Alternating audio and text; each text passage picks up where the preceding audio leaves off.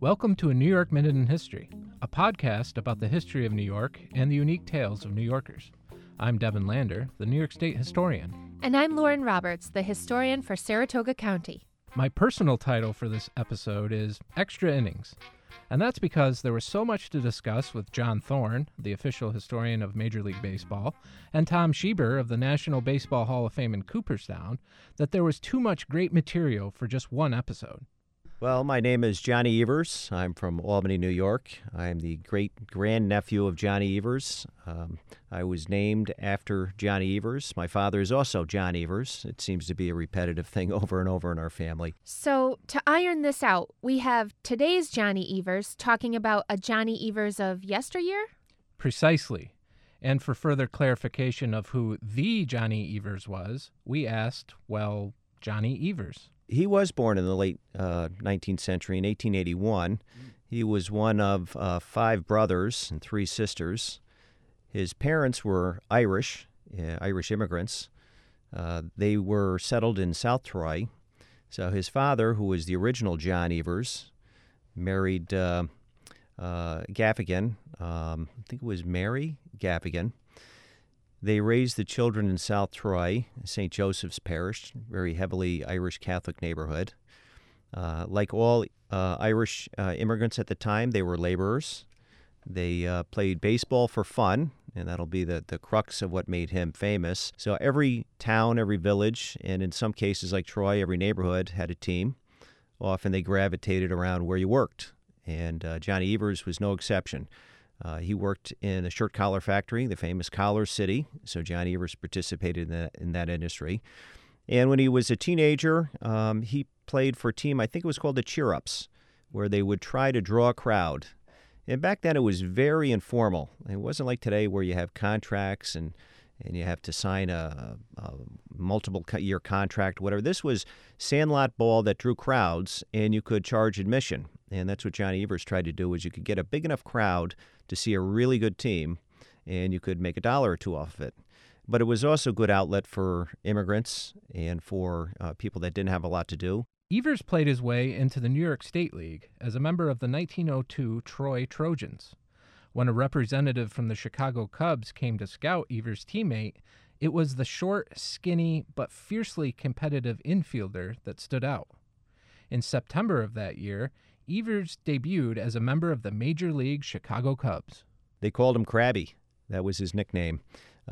He was a very short-tempered, irascible type person. We don't know if it's due to his short height. I mean, he was a very slight person, very thin. You know, he claims he never weighed more than 120 when he played. When he broke into the majors in 1902, the other players laughed at him because they gave him the standard issue woolen long-sleeve jersey, and he looked like a little kid. They thought it was a joke. That didn't help his temper. But he was, I'm going to get the last word. I'm going to find a way to win. I'm going to find a way to beat you, and I won't sleep until I do. And that was his attitude when he played. He'd play hurt. He'd do whatever he had to do to beat you. Of course, it was more of a team sport then. It was small ball. Get on base, steal a base, bunt him over. Somebody hit it deep enough to get the guy in. And that's how Johnny was everywhere. He'd bit by bit try to find a way to beat you. And his temper was legendary, even in the family. I think my father, who was in his late 70s, was one of the last people to actually meet him. And it was even as a little kid, he was known as a real crusty old man. He was the same when he was young. If Ty Cobb weren't Ty Cobb, they probably would have said Evers was the meanest. Now, despite his skill, determination, and the aforementioned crabbiness, what has truly stitched the name Johnny Evers into baseball history are the second baseman's smooth double plays with shortstop Joe Tinker and first baseman Frank Chance. By the time they really hit their stride, from 1902 to 3, they start to gel. It gets to be in the 5, 6, 7, 8, 9, 10, though, that sweet spot. So all the 1900s is dominated by this solid infield that doesn't change. That's got a former catcher, Frank Chance at 6 foot tall, he had broken fingers, he had bruises, he had Some people think that he died early because of all the beans to the head he hit, got before the protective equipment of the day. Joe Tinker from, Kansas at shortstop, a smart player himself, very good batsman against Christy Mathewson. I think in Christy Mathewson's biography credits Joe Tinker as the greatest hitter ever or against him because he couldn't get him out. He batted like 400 against him. And then you had Evers, from Troy. So you have a mix, and by the way, Chance from California. So you have this real mix of players that somehow gel and perform the best they can at their positions and then perform very well offensively, could communicate on the field very well. It's interesting, Johnny Evers for years didn't talk to Joe Tinker. I mean, he was that kind of guy, hold a grudge. Whatever, there's various versions of why they hated each other, but Johnny Evers said, I'm not talking to you, and Tinker said, great, don't talk to me. And, they didn't for like 6 years, and then finally Tinker leaves and goes to the Reds, and Evers stays on. And I think the story goes that they meet again in 1938, like 32 years later, and they're in Chicago, and they look at each other, and they recognize each other, and they hug each other and start crying, and they say, I haven't talked to you in 32 years, and it's ironic because about 6 of those years I played next to you every day. The trio's accomplishments were enshrined for future generations through a 1910 poem written by newspaper columnist Franklin Pierce Adams. It's become known as baseball's sad lexicon. So the poem is, these are the saddest of possible words, Tinker to Evers to Chance. Trio of bear cubs and fleeter than birds, Tinker and Evers and Chance. Ruthlessly pricking our gonfalon bubble, making a giant hit into a double, words that are heavy with nothing but trouble, Tinker to Evers to Chance. Now that famous poem, some say catapulted Evers and Tinker and Chance in the Hall of Fame. I disagree with that. I think they belong there because they were just phenomenal pillars of the early game of baseball, and Chance was one of the best managers ever.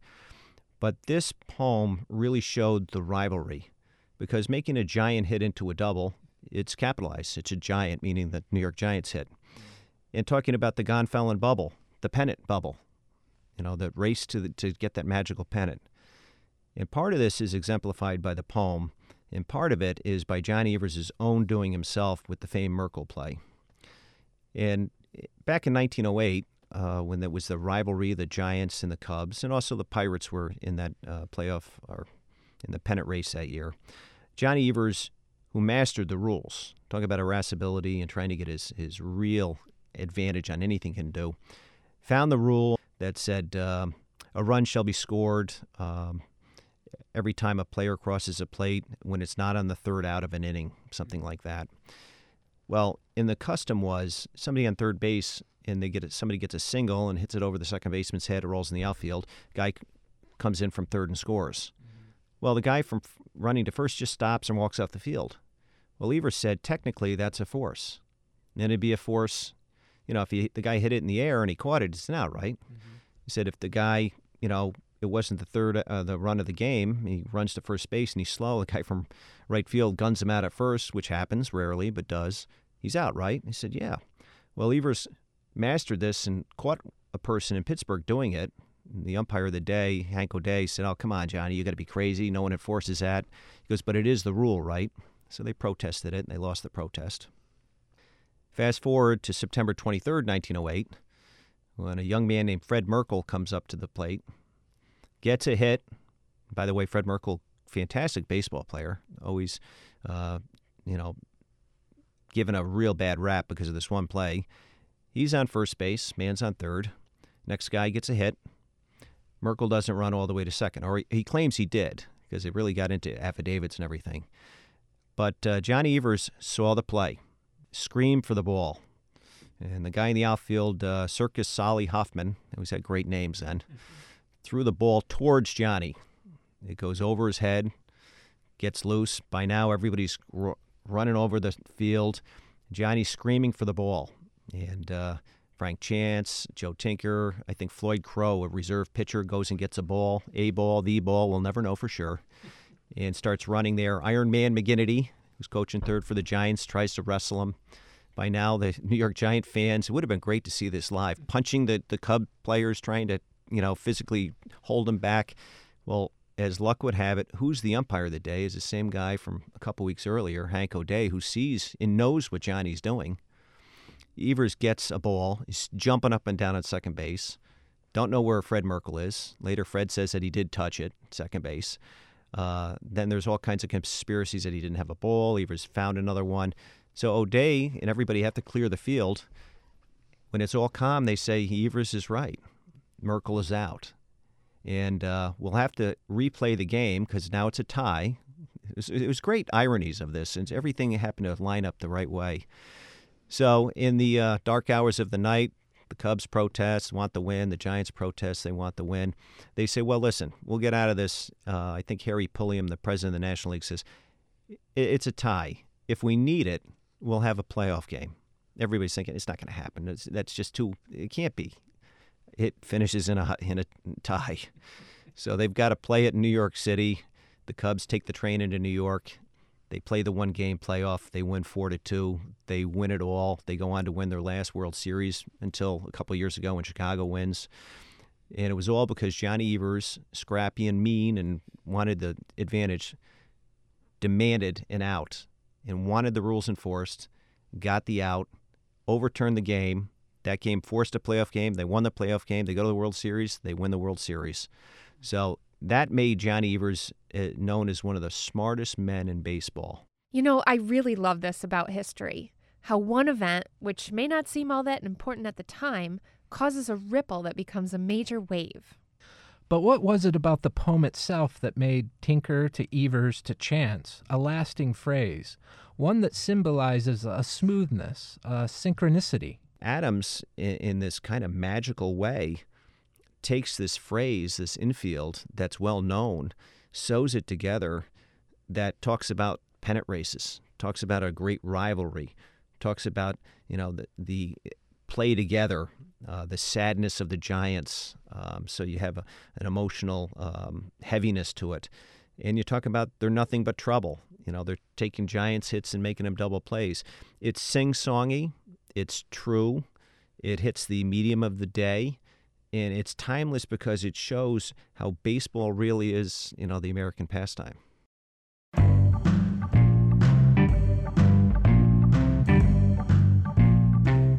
Thanks for joining us on A New York Minute in History, a podcast about the history of New York and the unique tales of New Yorkers. I'm Devin Lander.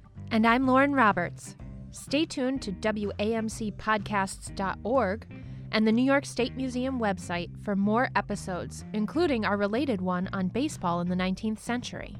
A New York Minute in History is a production of the New York State Museum, WAMC Northeast Public Radio, and Archivist Media.